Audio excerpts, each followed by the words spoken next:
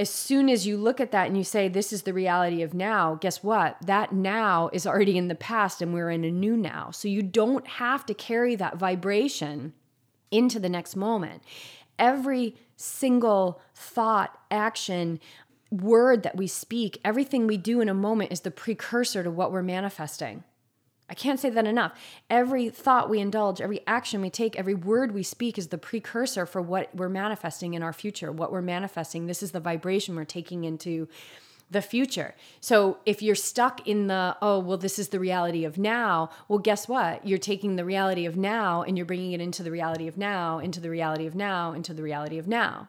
When you have an opportunity every moment to shift that energetic vibration and go into what you truly desire and dream of, which is so big and powerful and amazing that if you have seeds of fear, which most of us do as humans, it's fertile ground for that fear to come up, fertile ground for self-sabotage.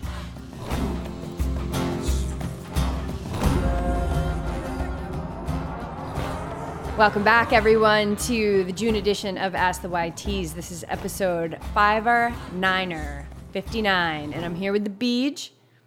Hello, everybody. I am here and completely, fully present. Awesome. Yeah. Yeah. And I showed up. Yeah, why are you practicing presence? I guess we just jump right into that. So many things. So many reasons. So many reasons, but I'm just here now, very focused and available. Yeah, well, that's good because we have a lot to talk about today. We've got questions coming in. I hope we can get to everything. But the first thing that we've been requested to speak about is the blood work that we just received through Inside Tracker. And I am happy to say that my results are stellar. Like they couldn't be better. I'm pretty much optimized in everything. So all the big concerns of being on a plant-based diet as an athlete, iron, calcium, vitamin D, vitamin B12, and protein, all in the optimized zones. And then everything else is normal. So it goes into cholesterol levels, it goes into testosterone, cortisol, all of that stuff is totally normal. So I'm excited to say that everything is tip-top in this 45-year-old body. And then what I think is really, really cool about the results that we got, and Beej, you and I just went through like line for line, and we're really close on everything, but there's one area where you're pretty deficient. And what I'm pulling from this is just another confirmation, you guys, that nutrition is so individual, and it's really, really important to find the diet that works for you. The diet as in your daily nutrition, not the diet as in some fad thing that you do for 30 days. Yeah, your lifestyle. A lifestyle. Yeah. Your lifestyle. So I just want to explain to people that don't know what Inside Tracker is, because we just went right into this. But Inside Tracker is a service, online service that you can subscribe to that will allow you to go get your blood work. And within 3 to 4 days afterwards, you get a report on your profile in Inside Tracker, and it gives you the result of all your blood work depending on which package you selected. So it'll tell you your testosterone, your iron level, your magnesium, all of these factors. But it goes a step further, and it goes into why. It'll give a video of why it could be low or why it could be high, why it's not optimized, basically. What are the foods that you can eat that are high in these nutrients that can help get you to that optimized zone? And they have a whole list of resources for you to dive into. So that's the service that we became aware of a few years ago. We've been following Jonathan Levitt, who is in Boston, and he's been helping us out over the years. We've just been communicating, and we finally just signed up for it. But I hope that gives you an idea of what the service is. Jess and I have been waiting to do this, and we just finally did. So these are the results. Yeah, it's really awesome. Like you can sort by different categories. There's all these different views that you can see. So whatever kind of learner you are, however you absorbed information, you're going to get it through all these different ways. They give you the science behind it. They give you the recommendations, like BJ said, the little videos. And several of our guests, Maggie Rush, Michael Wardian, Kev Portman, who we just had on the podcast, which will be airing actually next Monday. He's a professional triathlete here in Southern California. He's used it, right? Didn't he use it? He's been using it for years, actually, yeah. And I think the reason why we hadn't used it up until now is that a year after we went completely vegan, we did really extensive blood work back in Rhode Island. This is before we knew about Inside Tracker. So we kind of had our baseline, and we did 1 year totally plant-based with no supplementation. And during that year, I completed an Ironman, and BJ completed several different distances of races. And so we had like our baseline. And back then I was a little bit low on protein. You were low on iron. You were low on iron back then, my friend. And now to see, there was a couple other things. Like I think I was actually a little low on calcium. Nothing really bad, just a little bit lower. And I think that was really showing my body finding its way back to health after losing the dairy, which was really my last piece from being vegetarian for most of my life on and off, and then being a total cheese addict, finally getting rid of that dairy.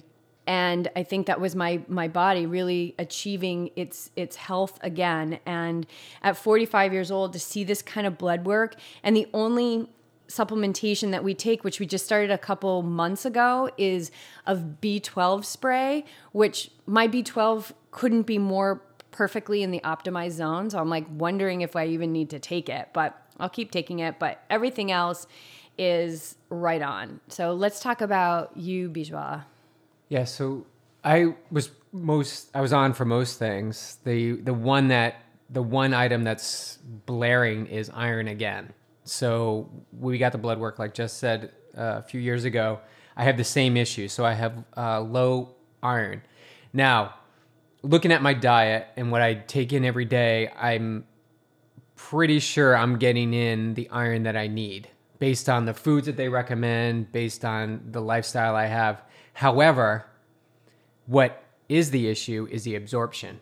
Yeah, because you and I, this is what I love. You and I are literally eating the same diet. I'm preparing food for myself, which I prepare for you as well. There's not a lot of differences. I tend to like a bigger breakfast than you do. You might eat a few more tortilla chips than I do. I think the biggest thing is the caffeine, which you can talk about how you're changing that. I think caffeine is you can read all the studies you want about supporting your bad habits, but caffeine is a drug, and it really is. It affects so many things in your body. And I detoxed from it about 5 years ago during a 3-day cleanse. And I just never, ever wanted to put anything in my body that I had to detox from ever again. And so, but anyway, to get back, I mean, we pretty much eat the exact same things. And so to see such a difference in our iron, it's not like my iron's low. Like I am smack dab right in the middle of my optimized zone. And mine is low, like really low. Yeah, like low. Yeah. Like, is it in the red? It is. I can't believe you're doing what you're doing with such low iron. Yeah. That is a testament to how amazing the human body is. And of course, your activity level is... I was just going to say your activity level is way higher than mine. Even training Ironman, your activity level is way higher than mine. Because our goals are so different. You know, you're literally like training like an Olympic athlete. Like you have to train like that in order to reach the goals that you want to reach. But you're not an Olympic athlete because you're working and you're building a business and you're coaching athletes and you're following your passion and doing all that stuff. So you have a lot on your plate. Yeah, so it's extremely low. Really low. And I would say risk. One thing that you're really good at is you're really good at sacrificing sleep. And I am not good at that. Like I will not sacrifice my sleep. I will skip a workout in a heartbeat over sleep. So maybe a little bit of extra sleep. What does it say for? Well, the funny thing is all the recommendations basically. It's all the recommendations. What you're already doing. Right.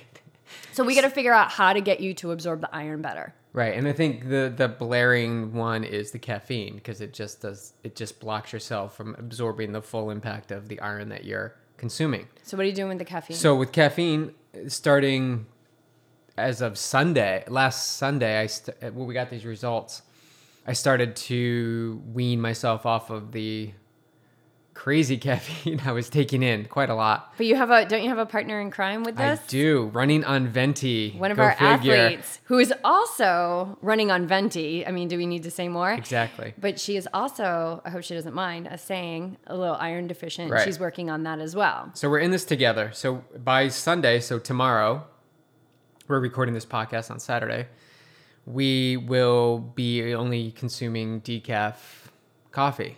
So we've gone We from... welcome you in, my friends. We welcome you into the decaf world. We've gone from our coffee addiction, which is really what it is. Let's talk about how much coffee you were drinking, because I don't even think I know how much.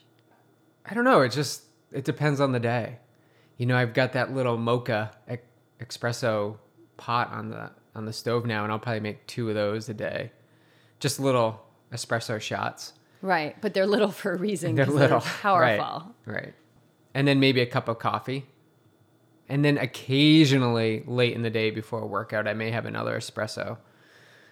So, you know, I'd say 2 to 3 cups of coffee a day. So now this whole week, I've gone from that to just 1 cup of coffee a day. And that 1 cup is half calf. And then just 2 days ago, I just started decaf. And I've had no headaches, awesome. which I've had in the past. Because you detoxed with me that first time years ago. Yeah. And I remember you having a pretty rough detox. Yeah. So that's cool. Maybe that's a testament to how healthy the rest of you is.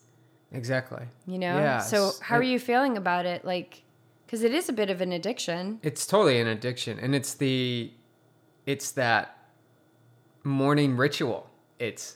I went out for a bike ride today and I went by the coffee shops and there's people just in their flip-flops and board shorts and messy hair and sunglasses, and they have like this big cup of coffee and it's like 6 or 7:30 in the morning and it's a little bit chilly, so they have like a puffy or a sweatshirt on. And that, to me, I just painted a picture of what a morning looks like. That's pure joy. Like drinking your coffee, just hanging out. And there was a brief moment I was like, oh, I want to do that. But then I think what happens when you become very mindful and conscious and aware is that you look for the higher purpose. So the higher purpose of not consuming coffee is for my health. I want to absorb iron. I want to get my iron levels up. I don't want to be deficient and low and at risk in this area. I want to get my body optimized because I want to perform my best. And that's how I do my training. Like, I constantly learn things from successes and failures in my training, and it's all morphing to be a way to make me the best I can be at the sport in the training realm. Why can't I do that with nutrition? Why can't I do that with sleep? You know, it's just transferring that focus into the other things. So, well, and I think you are doing that, and this is why it's so important. You know, in the cookbook that we're coming out with. Next month. Is next month August? It's soon enough. August. No, 2 months. Let's put it off. Soon enough. August is coming. But it's more than a cookbook. So I've got some chapters in it that I've written, like maybe like 4 chapters. So it's not a heavy read. It's an easy read. But in one of the things in the sections about how to thrive, I say one of the ways of thriving on this diet is like you remove the doubt. Remove the doubt. So I think you are, BJ. I think you are aligning yourself with health. Right? But you remove the doubt. Like if there was any doubt or any question, you just removed it by seeing your insides and what it is. And yeah, you're iron deficient. Okay, well then to stay with this commitment to be as healthy as you possibly can, look at what you're taking in, which may be compromising that. Okay, caffeine. And then you made a choice to remove that. So I think we had the plan of like getting you off the caffeine. You're also going to be taking an iron supplement, Floradex. Floradex, yep. That you had been recommended to take this a while ago, and you're going to take that, which helps with the absorption of iron because there's plenty of iron in our diet. We just got to get your unique, perfect body to absorb it, and then test you again in about 6 months and see what that looks like. Yeah, and we're taking in a lot of non-heme iron, which is because we don't eat meat, and that meat has heme iron. We use non-heme iron in plants. And the better way to have that absorb in your body is to combine that with vitamin C. So it's just being conscious of eating more varied fruits. Yeah, tropical fruits. So oranges. And I definitely grapefruit. eat more varied fruits You than do. you do. Absolutely. You know, I'm But you basically eat a lot of bananas. bananas and blueberries religiously. But I mean, you've come a long way, because when I met you, you were eating total cereal with a glass of milk next to it. You wouldn't combine them. And tuna straight out of the can, but you didn't like fish. So that was always interesting to me. That was so weird. And then you would do just full on white floured pasta With white parm, flaky, with white pasteurized white cheese. trash parm cheese on top. Am I missing anything? No. Maybe turkey sandwiches. Turkey sandwiches, yeah. So you've come a long way. But Yeah. it's funny because you can still see those seeds of being like, I like bananas, so I'm just going to eat bananas. But it's looking at that full spectrum and keeping all channels open, right? Absolutely. This constant reminder that you and I can keep Eat the same diet pretty much. Yeah, but we can also keep more channels open, and that we have to be willing to look at the truth of what's happening, and then and not be ashamed of that, or feel like, oh my God, I can't be iron deficient because we run the Yogi Triathlete podcast and we're all about plant-based nutrition. It's not that. It doesn't mean that if you meditate or you eat a plant-based diet that you're never going to get a cold, or that you are never going to be low on something that you need. So the journey doesn't end. So that's the whole warrior path thing. Like this iron deficiency is just one more thing. So now I'm going to address the iron deficiency and work on that. That doesn't mean, like you're saying, at the end I'm going to be like perfectly iron, and then my life is all great again. Like body's perfect, and I just got to get this. This one thing. This one thing. That is absolutely not what's going to happen. It's just you're on this warrior path. You are committed to continuing to improve yourself, and whatever that looks like. Right now, it's the iron. Great, dive in, get it done. Yeah, but here's the tough love piece of it. Like, you knew about this 6 years ago, right? So here it is. We don't deal with the stuff we have to deal with. It doesn't go away. You can forget about it and be like, oh, I feel a little tired or whatever, and just think that that's the way it is. But then you remove the doubt, you get the truth back, and you say, wow, I didn't deal with that before. And guess what? It's still here. So now you have this awesome opportunity to deal with it. And so back to Liz and I, we're both in this together. So as of Sunday, we're just going to she'll be running on Venti decaf.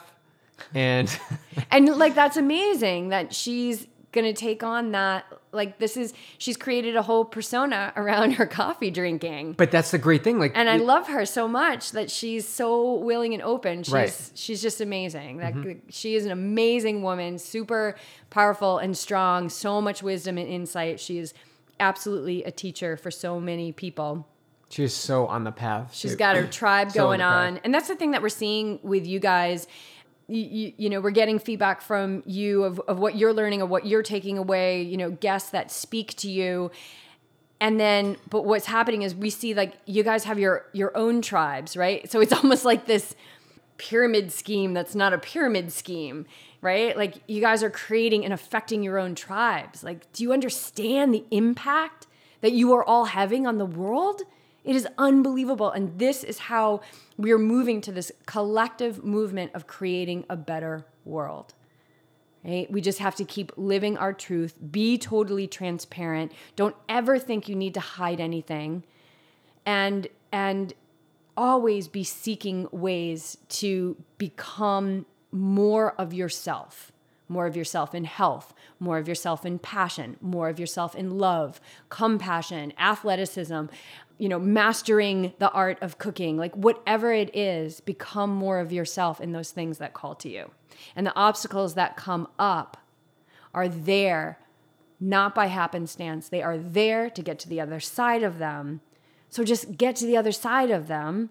Don't wait until they get to a point where you're like, oh, I have to deal with it now, and carry it. That's just weight. It's weight that holds you back. Okay, now go. What? Did we want to get into minimalism and the challenges we've been seeing what about our recently? inner age contest? Okay, let's do that first. Yeah, so we had an inner age contest where we also got our inner ages with this blood work. And Okay, I'll just read off what people had predicted. So exciting. Okay, the first thing that everyone predicted was that my inner age was going to be younger than BJ's. Hands down, all you people thought I was going to be older. There was no strain from that. There was no strain Everybody from said that. BJ is going to be the oldest person. And I want to know why. Why? Yeah, why? Please mean, share. I don't know. I am the superior human. No. Maybe. Anyway, here are the guesses. Okay. From Amy, we got Jess 27, Beej 29. Oh, let's get our regular ages. I'm 45, BJ's 44. Okay. Nancy, Rosie's mom. She's the best. Rosie is a Bernese mountain dog that we love. Okay. Jess 17, BJ 19. Thank you, Nancy. That is 19. Very, very complimentary. Very, very cool. Pam guessed I was 37, BJ 39. Alicia guessed I was 29. BJ, I love this answer. BJ was 32.4. Christine guessed that I was 32. BJ was 34. And then Valerie, before she submitted her guesses, she had the best question we ever received, which was, are we talking about physical age or soul age? Which is so appropriate. She guessed that I was going to be 28 and BJ was going to be 30. Okay, so my inner age was 31. And Alicia guessed that I would be 29. And in fact, what came up was my optimized inner age is 29.9. And then an Inside Tracker, it gives you all these different ways that you can kind of like reach your optimized inner age. So that was mine. I'm 31, so she is the winner, and we're going to get in touch with you, Alicia, so that we can send you an awesome gift from one of our sponsors. Are we going to send a Life Straw bottle? Yeah. Oh my God, these Life things Straw. are the best. They are the best. You can fill up your water bottle in the middle of nowhere with the most disgusting water, or if you're hiking, you can fill it up in a mountain stream. And you will have clean water on the other end of your water bottle. It is so awesome. I think they retail at like $50 or $60. So Alicia's going to get one of those. And then Bijois, your inner age. 49. 49. Can you believe that? You are my daddy. I am actually 5 years older than I look and feel. So how did that feel when you got that? It was quite... Were you bummed? I was pretty bummed. Yeah, it was a little bit of a blow because you consider yourself, or at least I considered myself to be healthy and fit and have a healthy lifestyle and low stress and happy. And it doesn't matter with all those things. The way that they calculate it is based on a few things. So you can go into it on their website. They have a scientist that came up with these factors, and so mine came up at 40. I'm 44, and it came up at 49.3. So this means that I'm 4.9 years older than my chronological age indicates. So if I continue to improve my inner age, I can potentially lower my optimal inner age to 28.6. Oh my God, your optimal inner age is lower than mine. Yeah. Interesting.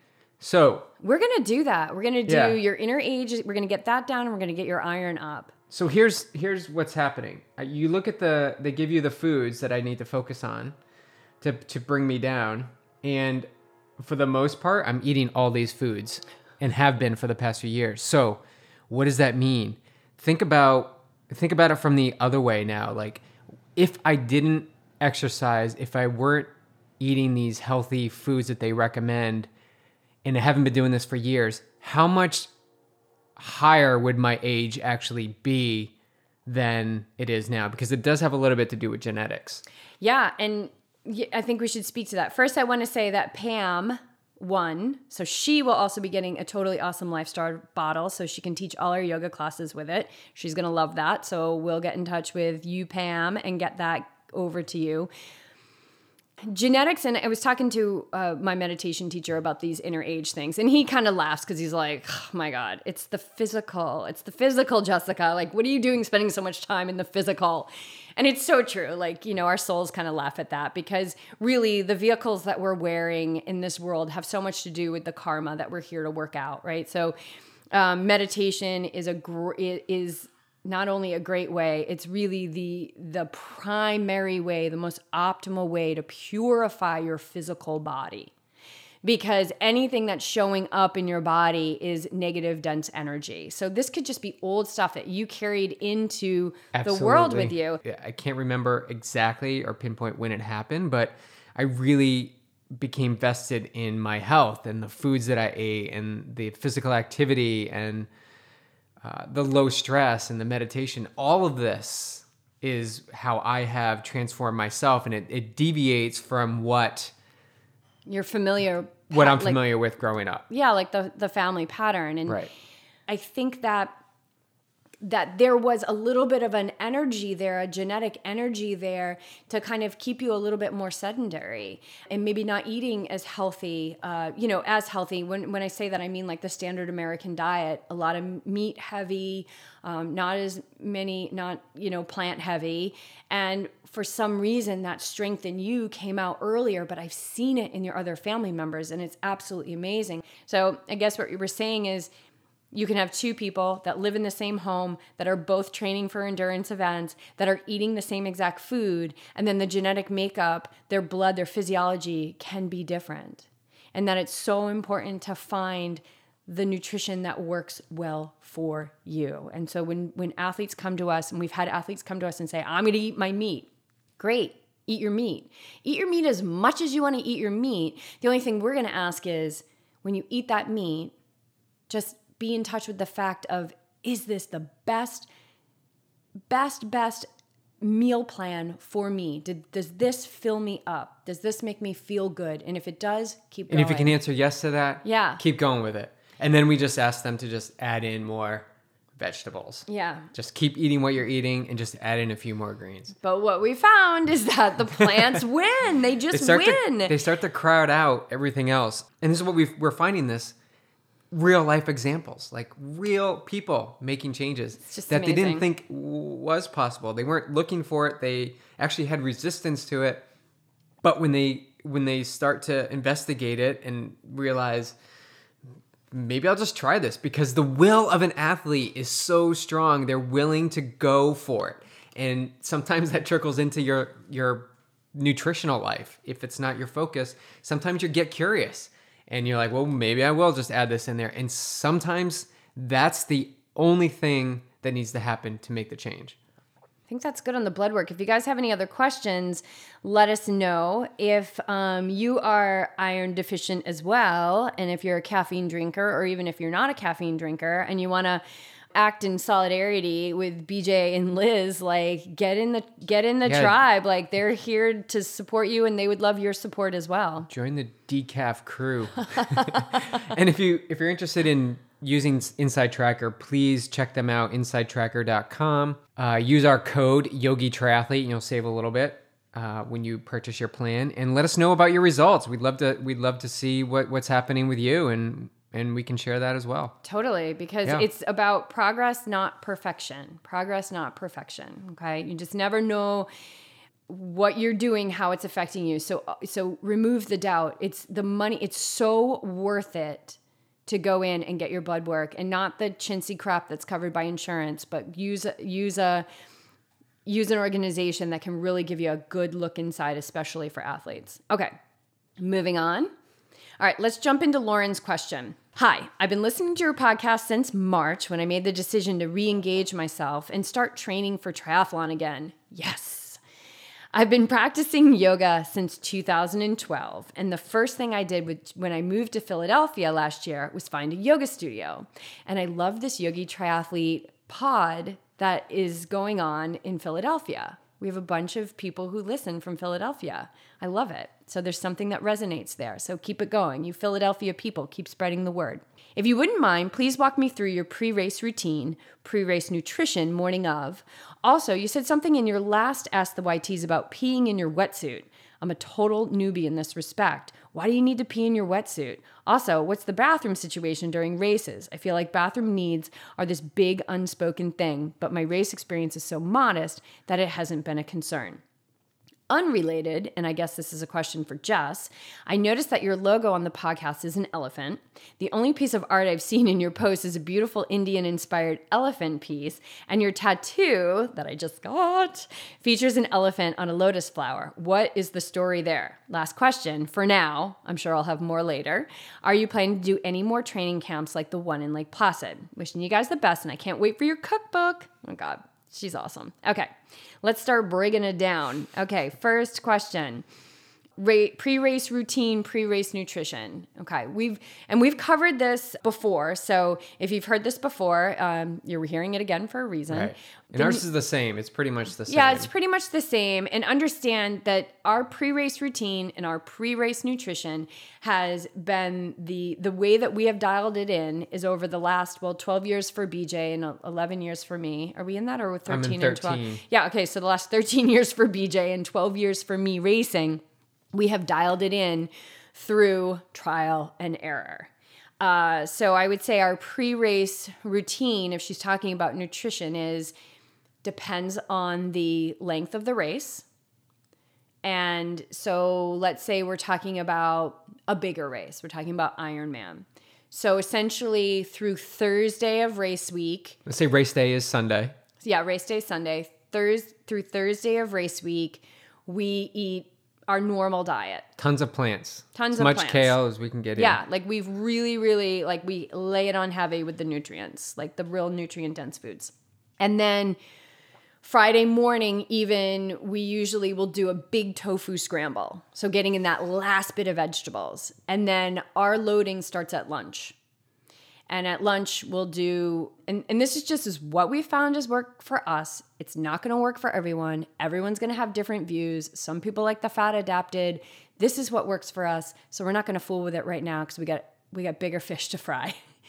So like our Friday before an Ironman lunch will be tempeh that I cook in a pan with a little bit of Bragg's. It's super simple, nutritional yeast, and then I put that on pita bread with mustard. White pita bread. Yeah, white pita bread. Basic pita bread. Nothing that we would normally recommend you eat. And then that night we do pasta. We do a gluten-free pasta, Yep. and we love the Rao's, R-A-O sauce, Rao's sauce.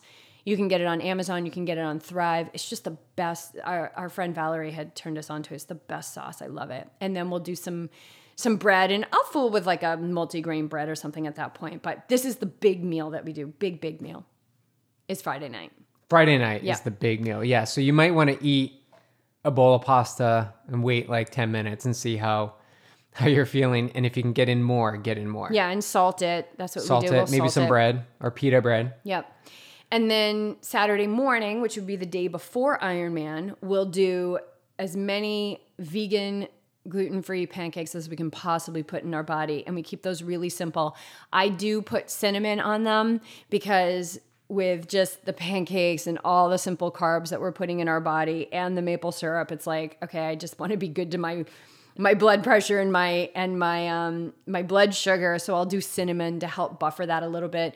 Sometimes, like at this point, I'm a little bit more loose. Like I'll throw in a banana. I'm not so like paranoid about my nutrition anymore because I know my body so well. I just plow through the pancakes. BJ just goes straight up. One thing I want to mention is if you're going to do, and I recommend this for my athletes, to run through the 3 sports, get all of that in first thing Saturday morning before you have the big breakfast. Yeah, and we'll get that big breakfast in by 8:30 or 9 in the morning. Yeah, so get a quick swim in. All you need to do is just get a few strokes in, get on the bike, make sure everything is fine, and then do a quick run, and then go hammer some pancakes. Right, and then because then we're eating again around 10 or 11, so we start snacking. Pretzels, I usually do a gluten-free pretzel. We do vegan Fig Newtons, and I'm just using Fig Newtons. We actually don't eat Fig Newtons because they're not vegan. I think we've been using fig bars. You got to look because they're not all vegan. A lot of them have whey in them, which is like, you don't even need that in a Fig Newton. So yeah, they're Nature's Bakery fig bar. They're non-GMO, they're dairy-free, non-GMO. Yeah, I mean, these are the things. You got to look at the ingredients. Even the Newmans, like you need to look on the back of the package if you're concerned about having non-whey in your and I'm fig very bars. concerned about having whey in my food. I am do too. not want whey in my food ever again. So we do fig bars and pretzels. And then for lunch, we'll eat around noon or 1. We have that same lunch, tempeh, sauteed, little Bragg's. Yeah, we're also drinking. We've already at this point had 2 24-ounce bottles of Scratch. That's currently what we're using is Scratch. What were we just looking? We might be Gatorade. Up. Oh, yeah, Gatorade. Gatorade on course is now using no artificial flavors and taking out the extra sugar. Yeah. So we're all for using what's on course. So Yeah. we might be switching back to that depending But on the there races. it is. Like keep all channels open. Like we've Totally. been using Scratch and it's been working well. But if something on course is going to be better Right. or equal and it's on the course, then it just takes a little bit of an element. Keep out. it simple Keep it as simple. possible. Yes. If you can train with what's on course, train with what's on course. And then at 2:00, we'll have, more snacks, pretzels and fig bars. At 4:00, we have another bottle, 24-ounce bottle, a couple more pretzels and fig bars. At this point, you got to be in yoga pants because if not, you're going to be your fly's going to be down because you're just so full. And then but by 6:00, our dinner is in. By 6:00. And for dinner, it's just 1 cup of pasta. So you're really tapering off your food consumption. The volume of your food consumption comes Saturday night. So when you're at 6:00, you've got that 1 cup of pasta in. See how you feel. You're probably going to be really full. So just let it digest for a little bit. Yeah. And then you want to go to bed a little bit hungry. And again, this is what we do for Ironman. Yeah, this is what we found works for us. And then the morning of the race, so usually Ironman starts around 6:30. So by 3:30 in the morning, meaning when 3:30 in the morning comes, we already have our breakfast in. And the quantities vary depending on the race that we're doing, the distance of the race that we're doing. But for Ironman, for me, for you too, BJ, we do 1.5 cups of applesauce, 1 banana, 1 scoop of Garden of Life raw vanilla protein. We mix that up, eat that, and drink 24 ounces of Scratch. And another key is to put the applesauce in, then the protein powder, mix all of that in, and then put the banana in. Yeah, and refrigerate the applesauce because when it's Definitely warm, it's refrigerate not the as applesauce. good. So that's what we do for pre-race Wait, did you already nutrition. say another bottle of Scratch? Yeah. And the morning of, and you're gonna you'll feel so full. You'll be like, oh my God, I'm so full. But I guarantee by the time the race starts, about 15 minutes before the race, I may or may not shoot a gel or have a little bit of a Amrita bar or something at that point. Sometimes I skip that depending on how I feel, but usually I am so ship shape by race time. When that gun goes off, my belly is good. We'll get to the peeing in the wetsuit, but I'm peeing the heck out of my wetsuit because I have so much hydration in me. But this also goes to your point about the bathroom break. I think getting in this food so early in the morning allows you to work things out in your hotel room or your Airbnb or wherever you're staying. Go to the bath, everything comes out. Yeah. I feel. And then when you're getting to transition 1, bathroom is not such an emergency. It's usually just for pee. And right, and you can do that in your wetsuit. So this is the whole transgression of answering your question.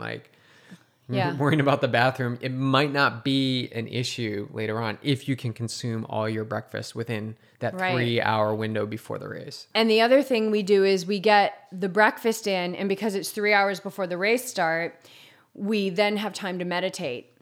And so meditation is going to get you into that healing nervous system, which your digestive system is governed by that healing nervous system, and it's going to aid in the absorption of your nutrients and the digestion of that food, and it's going to calm you down.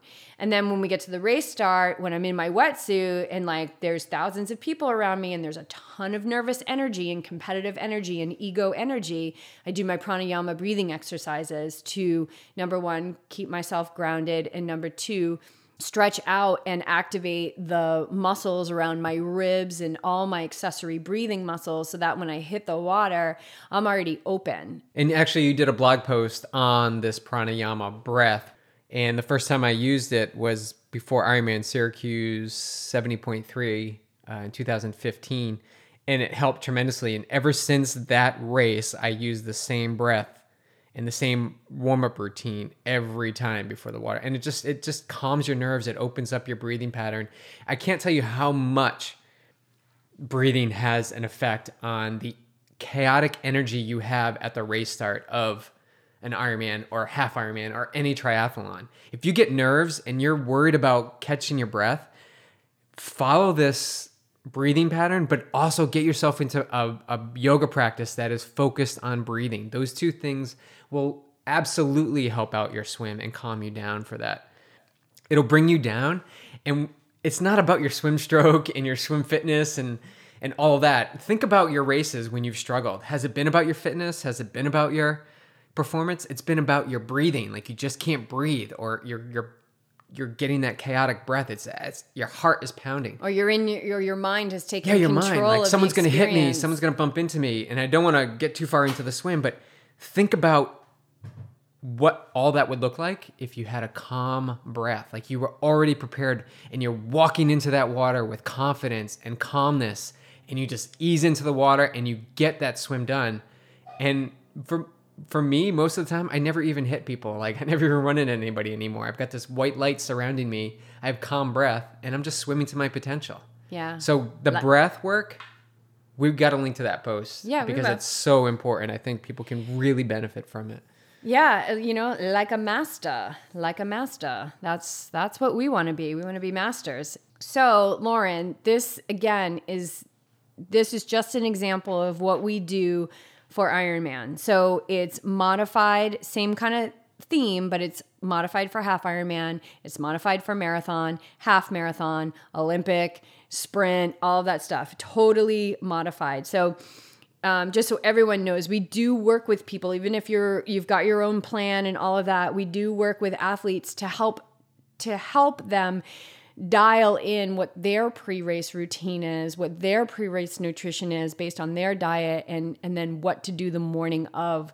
And then we do that through practicing it. So BJ does offer coaching on demand. It's really affordable, so something to think about. Okay, moving on to peeing in the wetsuit. So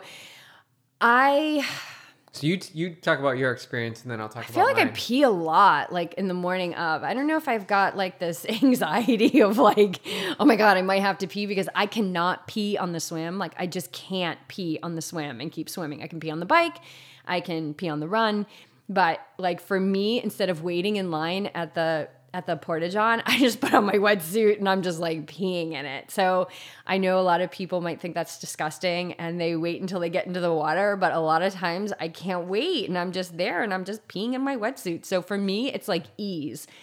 As far as peeing on the bike and peeing on the run, that's simply because I don't want to stop. I do not want to stop. I have been known to use a Porta-John maybe like 3 times in the last 10 or 12 years, like during a half marathon or something like that. But for the most part, I'm just peeing on myself. I don't know. It's kind of fun. It's a freedom.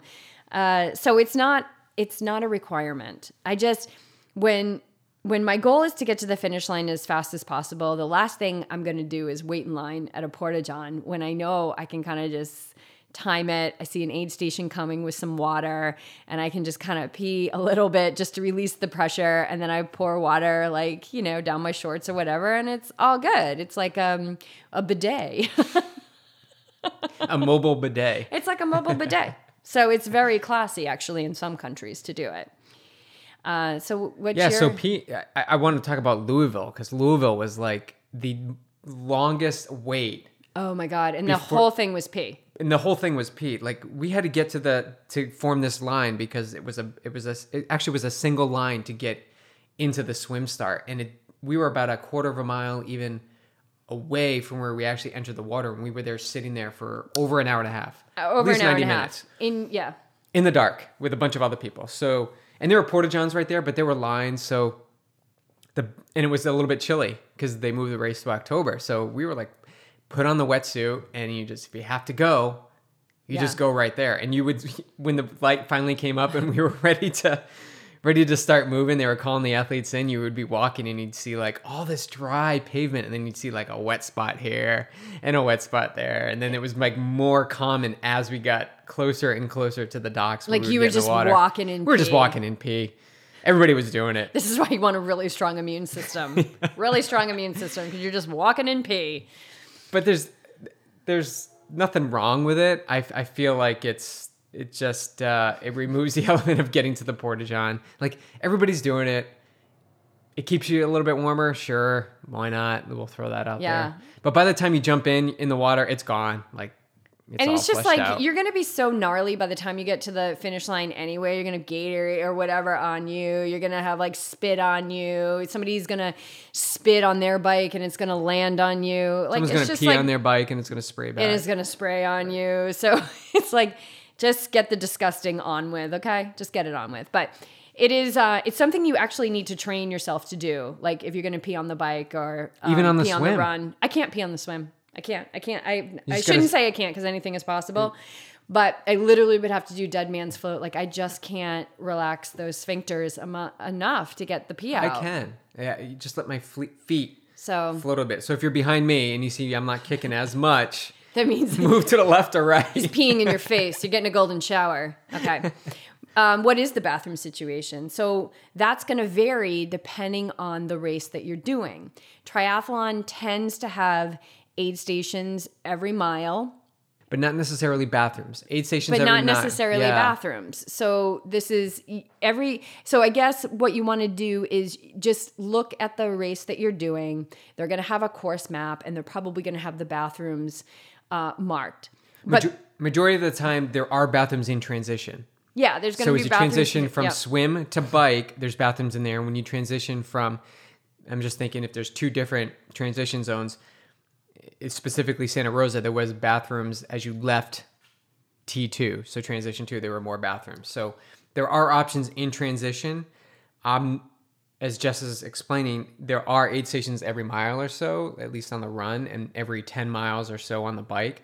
They don't always have bathrooms. So just be conscious of the site map beforehand, because they usually mark them pretty well. Yeah, and just know that you can always pee in your pants. And if that feels gross to you because you don't want to have pee on you, just know that a lot of times when you're stepping into those porta-johns with bare feet, like before the swim or something like that, you're standing in somebody else's pee. So, whatever. We're all one. We're all one. At some point, our DNA is connected.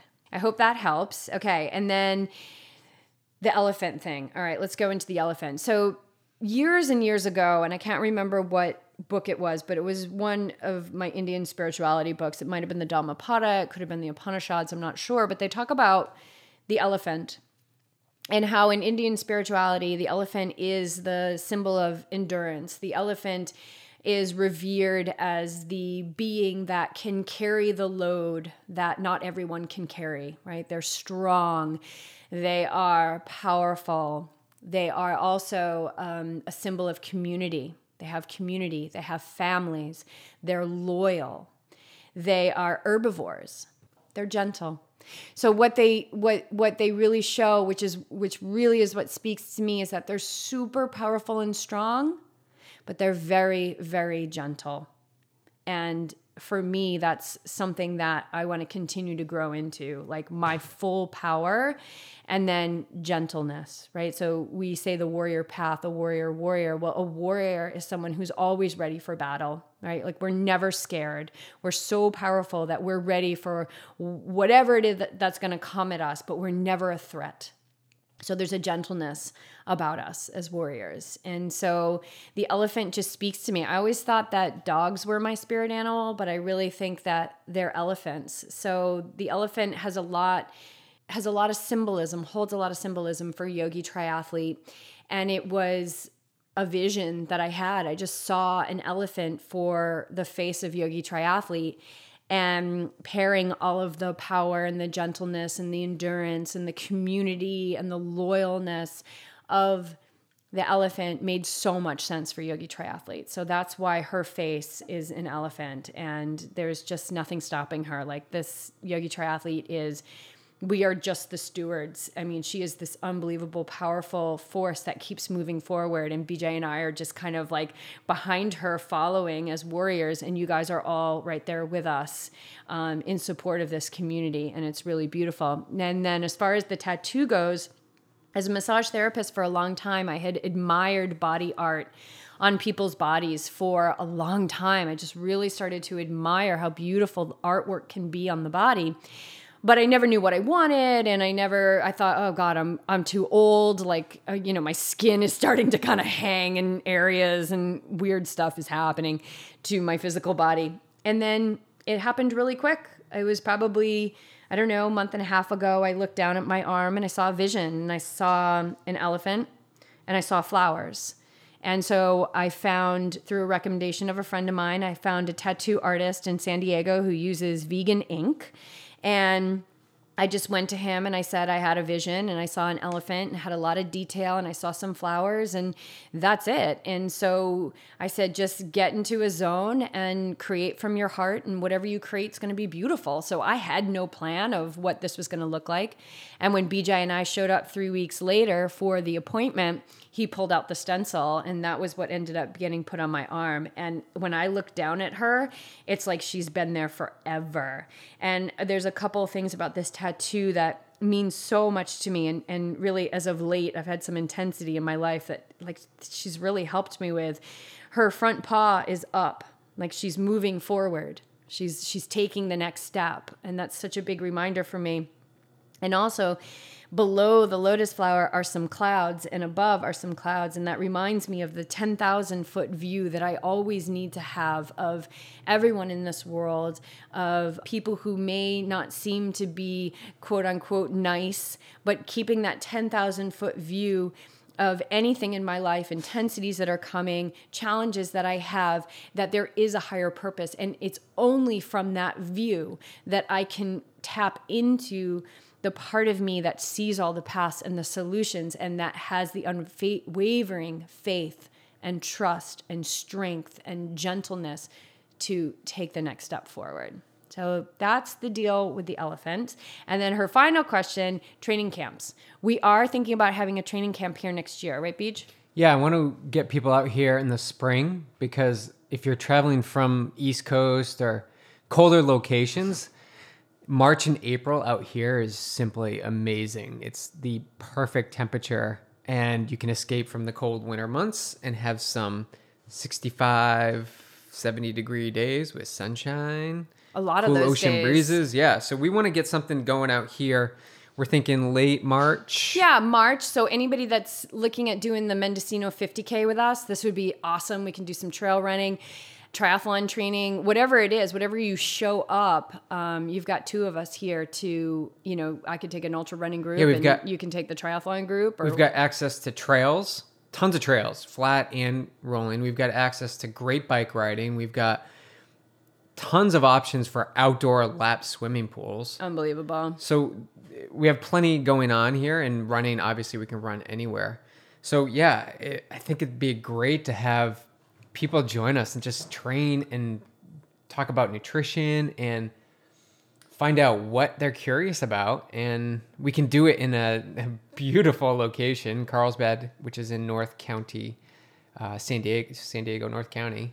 And a lot of groups out here have their camps out here. So I know Ben Canute, our Olympian podcaster that was on the show this year, he's out here right now doing his training with his coach, and Luke McKenzie's out here right now doing his training. I mean, this is such a great place. So let us know what you think about that. But we're thinking maybe March of next year. You guys want to come out, and we'll just have a real free range type of training camp, and we can train hard, and we will relax hard, and we'll do yoga and meditation and all of those things that make up Yogi Triathlete, and we'll put it all together to allow you to have the opportunity to leave here not only as better, more high-performing athletes, but better, more high-performing humans. And anyone curious to do Ironman Oceanside, which is opening in July. I have the date when they're going to be opening for registration.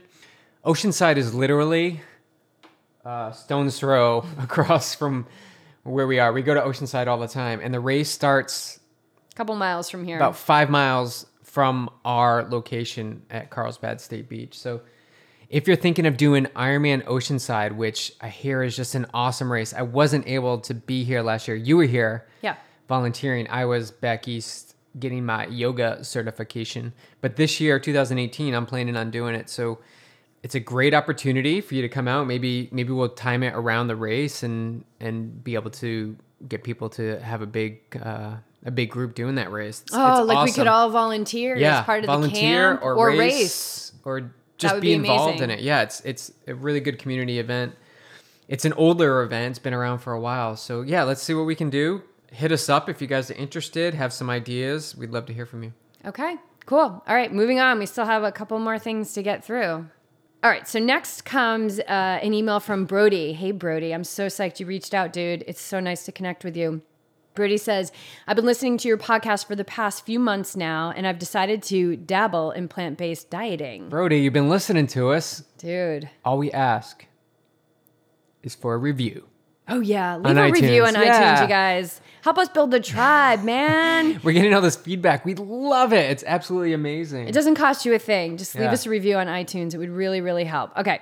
So I was wondering if I could get some advice if possible. Perfect. Yeah, absolutely. We were wondering if we could get a review on iTunes if possible. Okay. I'm 27. I've been type 1 diabetic and have been for the past 14 to 15 years. And I'm very active as I participate in triathlons, training for an Ironman next year. Awesome. And I'm currently training for a 50K ultra trail run in September. I've tried to be conscious of the things I've eaten in the past, but I find that a lot of the time, after a semi-hard session, I will end up having low blood glucose level due to not having enough carbs in my system. I guess what I'd like to know is what plant-based foods can assist me in sustained energy, and is there any websites that are particularly informative about this? P.S. Since listening to you guys, I have begun doing small amounts of yoga, which has kept me away from the osteopath. Oh, I love that. It's so awesome. I love it. So I reached back out to Brody and just asked him, what type of medication he's on for type 1. If you could give us a few examples of the workouts where he's finding himself deficient, and what's his current fueling for his workouts. And then his response is he has 4 injections of insulin a day. The pumps, which essentially those pumps, I believe what they do is and let me just preface this by saying we are not doctors, we are not dietitians, okay? So it's always best to talk to somebody who is a professional trained in that area, okay? I don't want to get any flack for this. We're just trying to help people out, okay? So 4 injections of insulin a day. So pumps, what my understanding is, those will automatically read your blood sugar levels and then do essentially the injections for you via the pump. So you don't even have to think about it.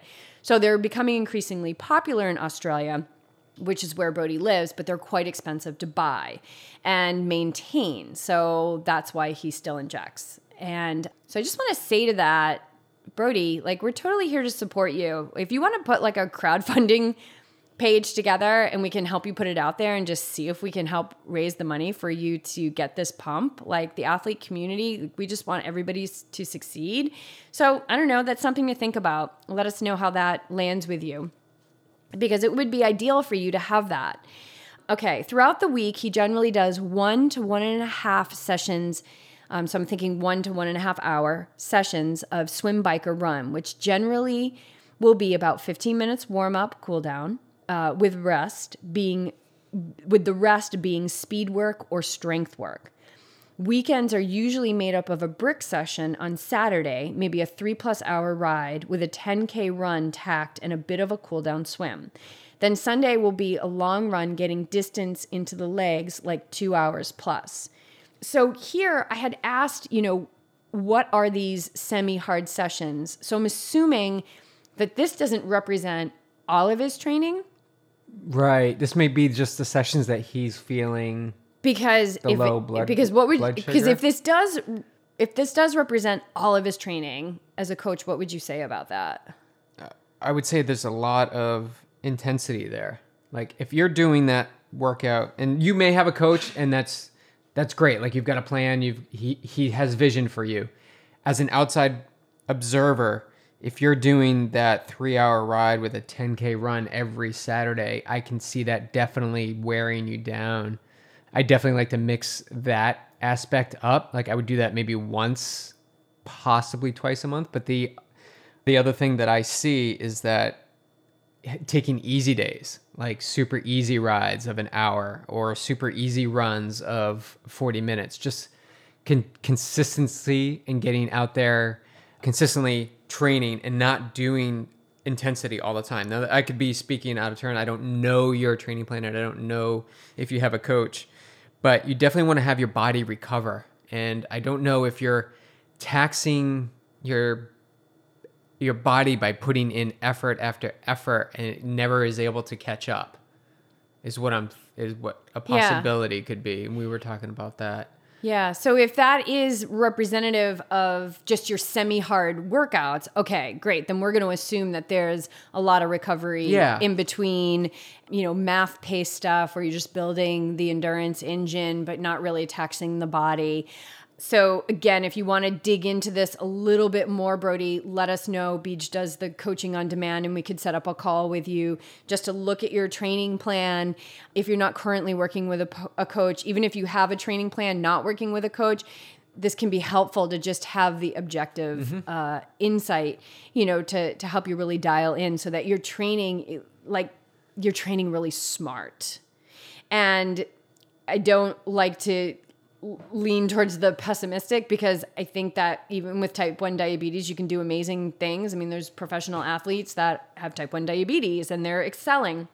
It's going to be, nutrition is huge for you, but also, like every athlete, you want to really dial in super smart physical training, and the type 1 diabetes just kind of gives you a little extra wall to climb over. That's all. His current fueling includes something similar to toast with honey prior to the session. Then before the main set, after the warm-up, so before he's going into these speed or strength works, he's having a bar, usually like a muesli type. And then he'll try and eat food after the session.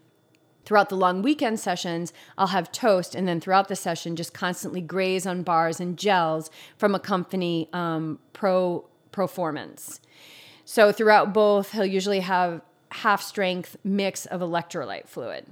So what do you think about that, Beach, as far as like the fueling plan? So I would get more on a regimented schedule of every 10 to 15 minutes taking something in, but I would also reduce the volume of what's going in. So you say you take a bar in right before the hard set. It's not going to have enough time to digest in your system.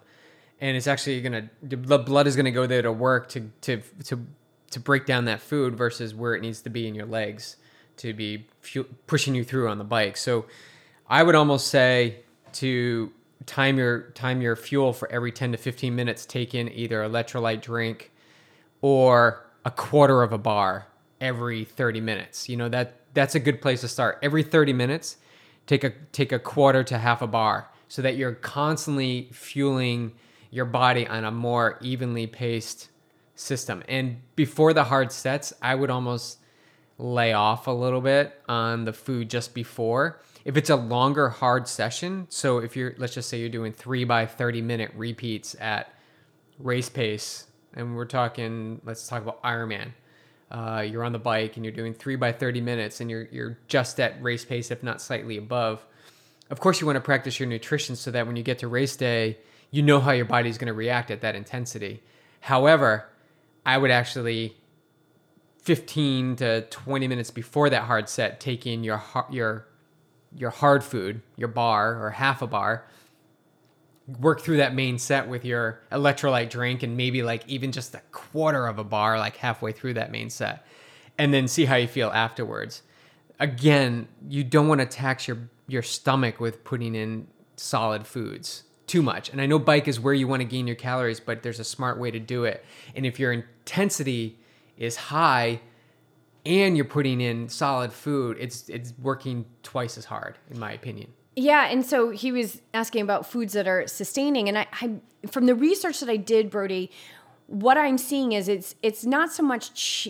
Maybe changing your food a little bit, but it's more of this really looking at measuring your blood glucose levels throughout the workout. And I don't know if you're doing that right now, But this is what I was finding. And I did find some really, really good resources for you online. I'm going to put them all in the show notes for you, and I'll speak to a few of them.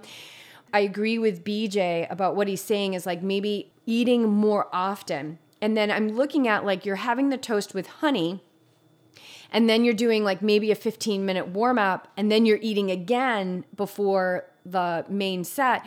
And I don't know how close that toast is, but that seems pretty close together. So maybe having a half a gel, something that's going to absorb more liquid. Yeah, more liquid. Yeah. And the half strength electrolyte fluid, I'm wondering like maybe you should go full strength electrolyte fluid. And again, I don't know how much you've been testing with this, but what I can tell you from the research I've done is that athletes with type 1 diabetes, and just for people who, the difference between type 1 and type 2 is that type 1, the pancreas has basically gone on permanent vacation. Like it's not producing insulin. It's an absolute insulin deficiency. So insulin is definitely a part of your life. I found a great resource. This guy, it's the Diabetes Daily Grind. And this guy he talks about moving to a plant-based diet and how he has been able to cut his insulin in half just from going to the plant-based diet. So there is like some research coming out now about the benefits of a plant-based diet with type 1 diabetes. We absolutely know the benefits with type 2, but type 1 has kind of been that diabetes that maybe feels a little untouchable, but there's now some research that's showing, at least from the research that I've done and the reading that I've done, that we can have an effect on that. So the Diabetes Daily Grind is a great site. I'm going to put that in the show notes. And something that came out of that was he's got 2 great articles there, fueling for a 24-hour swim relay, right? So I checked that out, and it's this girl, Amy McKinnon, who happens, when I did further research on her, she happens to live in Sydney, Australia. And then she also did another article on the Diabetes Daily Grind about the Boston Marathon and how she kept her blood sugar levels where they needed to be. And she was essentially testing her blood sugar levels looked about like every 5 miles. And it was everything from like 175 to 70 to 90. And then how she worked with that. And, she would like shoot in a gel or, take something that was really absorbable like a gel, and was able to really maintain her blood sugar levels and end on top. So this girl, Amy McKinnon, I'm actually going to reach out to her. I just didn't have time to do it. But I'm going to reach out to her and let her know that we talked about her on the show because she's in Sydney, Australia. She is an endurance athlete. I believe she is training for her first ultra, which you're going to be training for, or you are right now.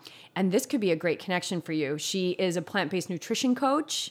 So because she's living as an athlete with type 1 diabetes, I just feel like this could be a really helpful resource for you. So I highly recommend you check out the show notes. There's another great article, The Diabetic Friend, that I'm going to put in from thediabeticfriend.com on sports nutrition for athletes with type 1 diabetes, the interplay of diet, insulin therapy, and exercise. So that's another great one. And then there was an article on Runner's World that this athlete wrote, and essentially what he does is so a general recommendation would be 15 to 30 grams of carbs every 30 to 60 minutes, right? For an athlete, like if we're running a marathon or triathlon or something like that. So what this guy does is he takes 25 grams of carbs every 15 minutes, and he's a type 1 diabetic. And so essentially the point of his article was like, all right, you guys, this is working, but I'm wondering, is there something I can do better? Or do I just leave well enough alone? So there's some great resources in that article, but when you see how much this guy's taking in, and he's doing it every 15 minutes, and he's finding that he's coming off of his workouts topped off. So what I gathered from the research I did for you is that it's an individual journey. We always want the easy answer, but the answer is it's going to be self-discovery of you reaching out to people like us and getting further resources and support, maybe raising that money to get you the pump. That would be super cool as a community if we could do that for you, help you do that. And then, Robin Arzon, who's in New York City, is a total badass athlete. You might want to check her out if you don't know about her already. She's a type 1 diabetic. And I believe that the last I read is that she is still on the hunt for that perfect physician that's going to help support her with what she does. But, seeking out the physician that's going to help you, or the endocrinologist that's going to help you really navigate this. So I hope that helps. I don't think that I've got a magic bullet for you to say like, oh, eat sweet potatoes and avocados. I think it's really you monitoring your blood glucose levels. You're going to be like a lab rat right now. And to really dial it in, especially if you're training for an Ironman, you're training for an ultra, you want to make sure that you get this dialed in for your long-term health. And of course, short-term as well, because, hypoglycemia can, especially when created by exercise, can lead to seizures, passing out, and, worst case scenario, death. So you really want to dial this in. I hope this was helpful, but definitely check out the show notes for all of these resources that we have for you. And then reach out to Beej if you want to talk a little bit more about your training. And we'll put a link in that coaching on demand. We'll put a link to that in the show notes as well. But we're here to support you, man. So thank you so much for reaching out to us. I wish I had the magic bullet, but life would be so boring if we had magic bullets, right?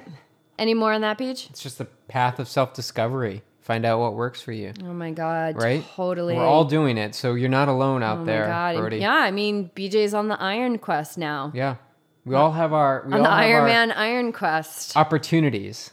Okay, and I think we've got one more subject. Our dear friend Arshad, owner of Amrita Bars, that we love so much. Amrita Bars, that is our fueling choice. One of our fueling choices that we use for Ironman. We love it on the bike, and it's the only bar I've been able to find that I can run with, so I use that in my ultra marathon. But Arshad had heard us talking during a Facebook Live about self-sabotage. I was calling BJ out on some self-sabotage stuff. Which you do so well. Well, that's because finally our meditation teacher is now riding your butt a little bit on self-sabotage. And so Arshad wanted us to talk about that a little bit more. Yeah, so our meditation teacher brought to my awareness my self-sabotaging that I've been doing. And I wasn't aware of it, but after he was noticing it as an outside observer, I started to connect the dots as to why sometimes I'm struggling when I shouldn't be struggling. So there's points where subconsciously I'm just like off the rail, not focused, and it's not even in my awareness that I'm going off the rail. And one example was the ride. I think I talked about it in that video, was the ride I did, and I'm trying to do longer rides. And with that, you need more nutrition, more hydration, more food. You need to map out that you'll be able to have access to all this. And I had the opportunity to stop and refuel, knowing that I had at least another 90 minutes in the mountains where I knew there wasn't anything I could get. And I'm like, I should have enough. By the time I get up there and down, I should be able to refuel on the other side. But you knew you didn't have enough. Yeah, so that's the point. Like on paper, I didn't have enough. But in my mind, I'm like, I have like 1.5 water bottles. I didn't know it was going to be extra hot up top. I guess I did. It was going to be warmer up top. As you go east in the mountains here, it gets warmer and warmer, and the sun comes out. And it was a good lesson. I got to the other side. I was not bonking, but I was definitely depleted in my my water intake, and you still had how many miles to go? And I still had 50 miles to get back to the coast. Yeah. At that point. So yeah, definitely self-sabotage is huge. So to Arshad's question, it can be in anything. It can be in work. Like you're at your office job and you're trying to get a project done, and you know that the boss is going to ask for X, Y, and Z, but yet you only provide X and Y because that's what you have time for and that's what you're doing, and you're basically getting the project done, but not fully. And then they come back to you, because he doesn't always come back to you with that Y, the last piece, but the boss does come back to you and ask you for that. And now you're like, you got to go back in and you got to go do the work again and finish it. So it's being conscious of your thoughts. And obviously, how do you get there? we talk a lot about meditation, really being in tune with a consistent meditation practice. And I stress consistent because it's very easy to get off the rails. Your mind doesn't want you to sit quietly, right? Your mind wants to be occupied with thoughts and to-do lists and going into the future of what impact this will have.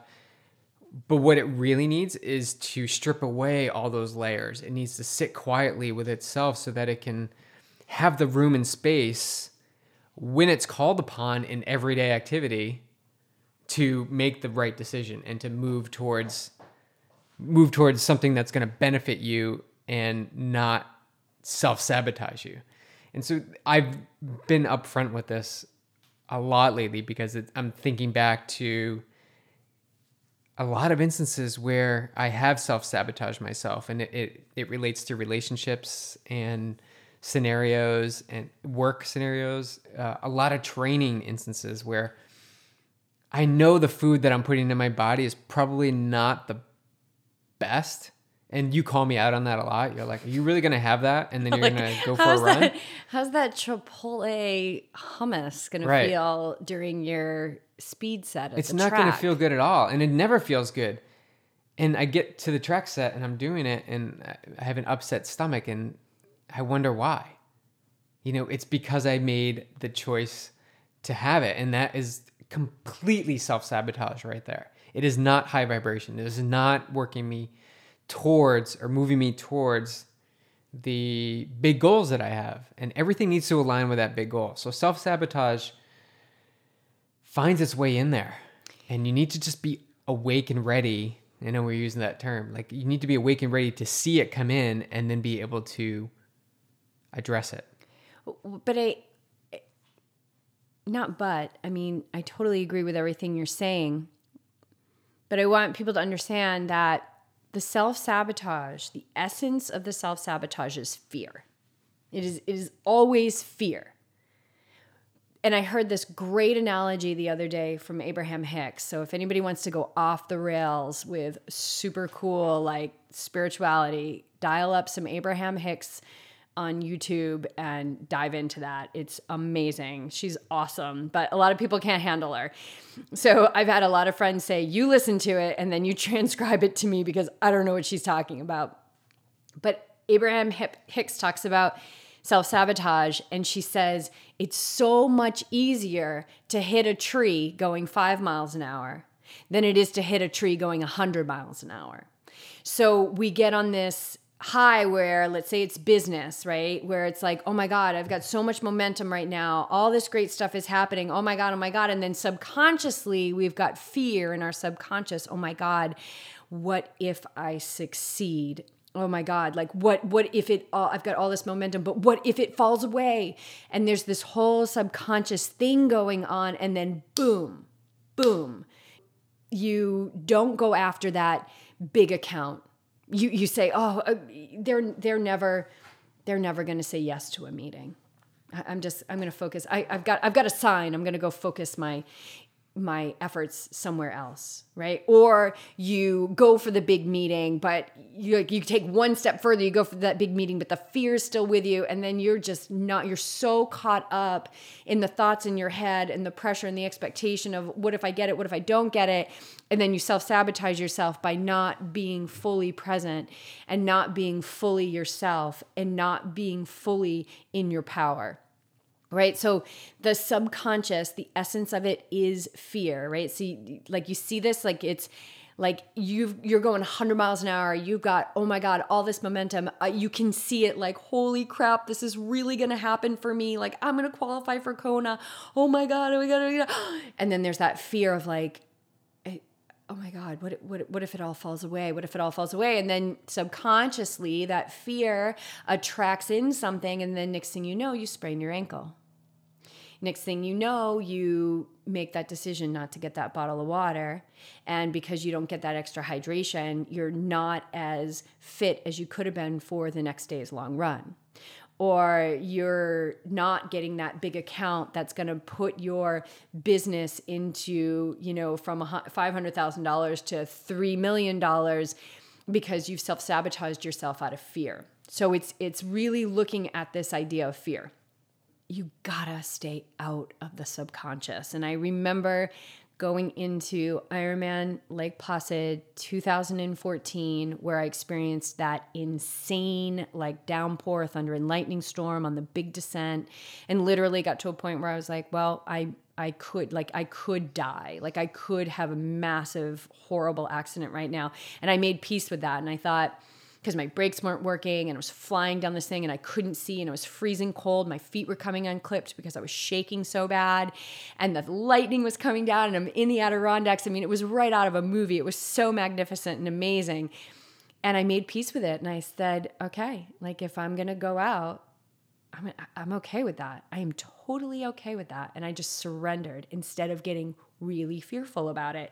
And it was funny because leading up to that race, I felt super fit and awesome and felt really, really great. And I had a session with Meditator Bob prior to that. And I remember he was like hammering me, stay out of the subconscious. Whatever you do, Jessica, stay out of your subconscious. Be 100% in the conscious mind that entire day. Be 100% in the conscious mind. And I was 100% in the conscious mind. Like I was not in my subconscious, which is all my past experiences, all my past failures, all my crap that I carry around, all the deep seeds of fear and failure and all of that. I wasn't there. I wasn't in my autopilot. I was in the conscious experience. I was redirecting my mind to what was happening right now over and over and over again and out of the fear.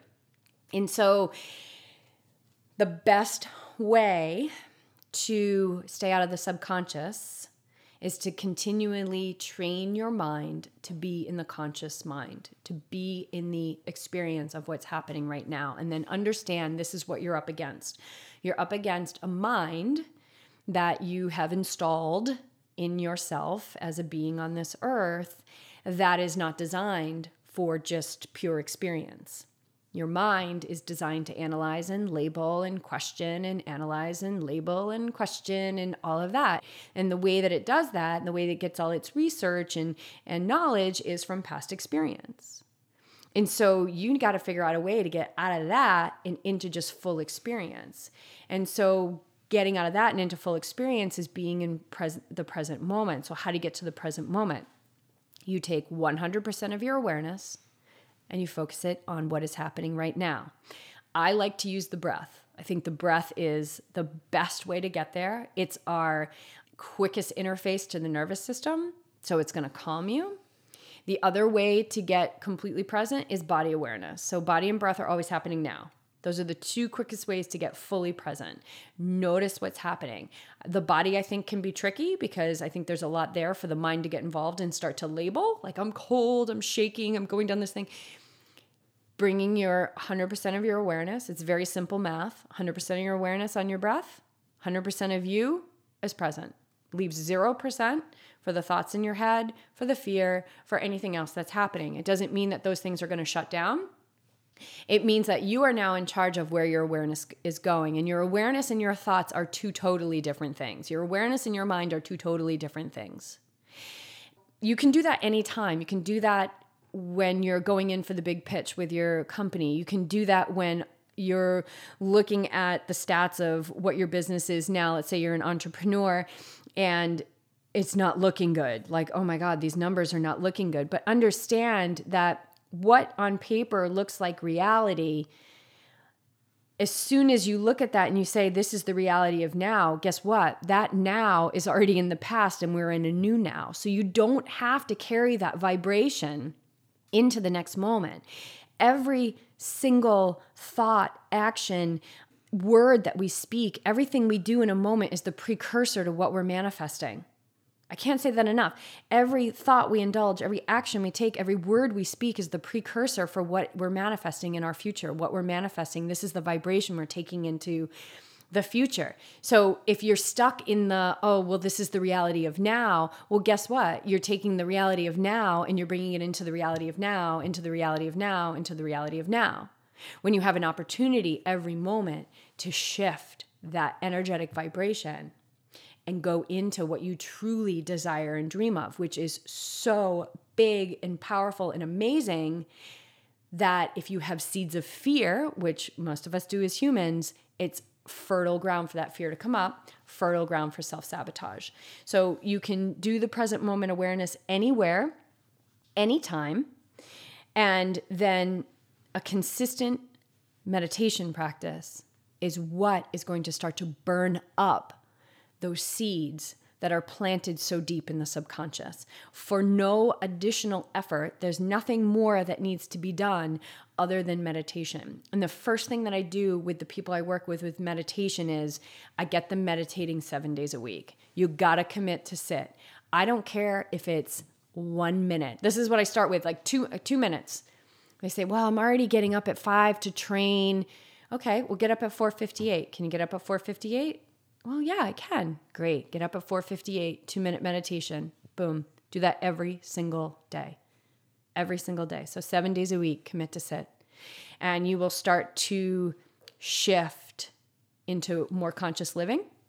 And you will start to burn up those deep seeds that are planted in deep into your subconscious.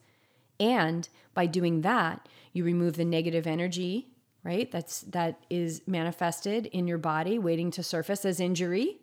You start to purify your body as well. Yeah? Yeah. I think that pretty much encapsulates the answer to that question. And so self-sabotage is tricky because it's really buried in the subconscious. So a lot of times you think like, oh, well, that's the luck of the draw. It's not the luck of the draw. It's not the luck of the draw.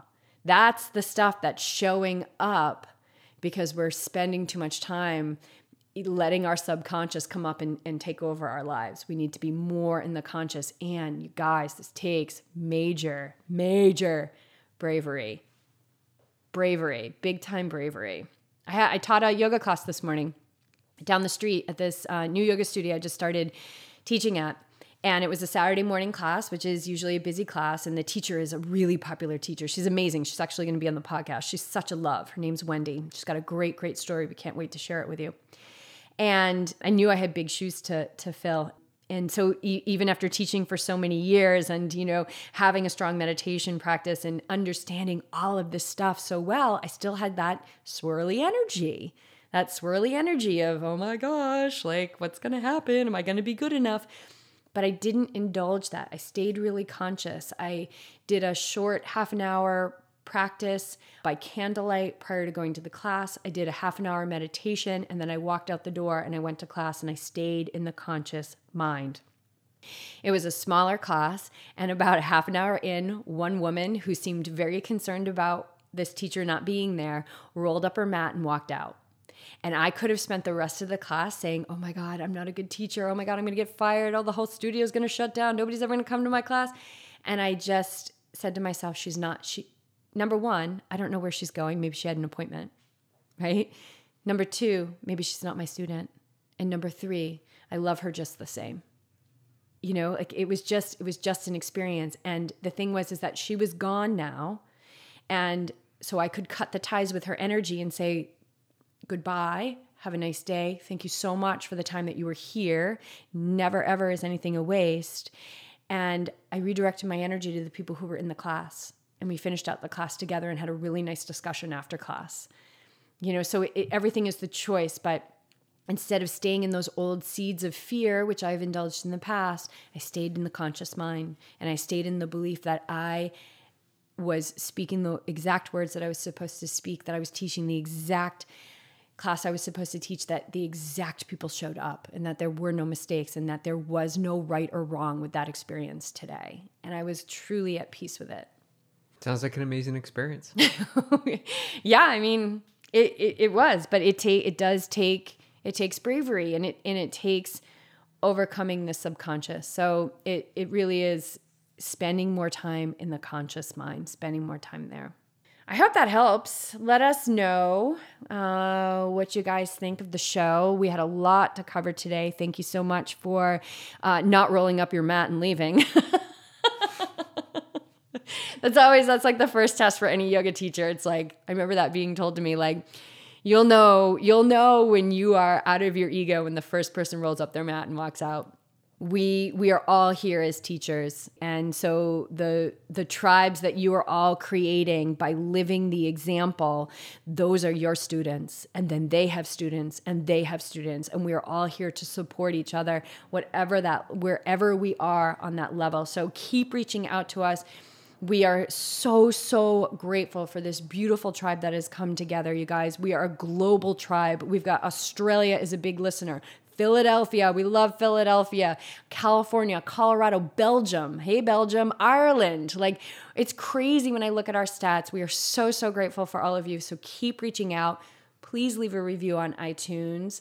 Sign up for the cookbook, which is coming out in August. So if you go to our webpage, yogitriathlete.com, the first slide you see, there's a link to sign up for our list. And we don't spam anyone. We just want to like keep everybody in the know of what's going on and just anything that's coming out of the Yogi Triathlete headquarters. We want to keep you guys abreast of everything that's happening. And this cookbook is going to be amazing, especially for athletes and families of athletes and families. I think the recipes are just quite amazing. Yeah, and it took some bravery for me to finally do this. And Linda Lang, who is such a love. She was a podcast guest, just divinely walked into our life and wanted to help us with this cookbook. And she's a recipe creator. And so we have talks every week, her and I, about the recipes. And not only is she testing them, she's got her neighbors eating the food that she's creating out of the recipes.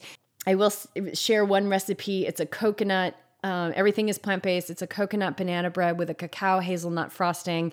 And she was like made up these banana bread frosting sandwiches for the guys at the gym, like, you know, these big muscle men, and they absolutely loved it. So we're getting really good feedback on the recipes. They're not that difficult.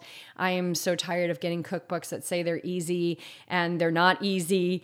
So I think these are easy. These are the foods that have been fueling us. So thank you so much. We know you guys are excited for it to come out. We are excited for it to come out. We're shooting for an August self-published through Amazon with a larger cookbook on its way, probably next year, according to my psychic. Who knows everything. Yes, and yes, we do have a psychic. Okay, so you need your crew. You need your pit crew. I got a psychic, I got a meditation teacher, I got you guys. Thanks for sending in the questions, and they're challenging, so thank you. I love that. I love being challenged. Keep them coming. Stay awake and ready. Get the heck out of that subconscious mind, you guys. When fear comes up, just say, hey, fear, what's up? You can go with us, but you're not driving the car.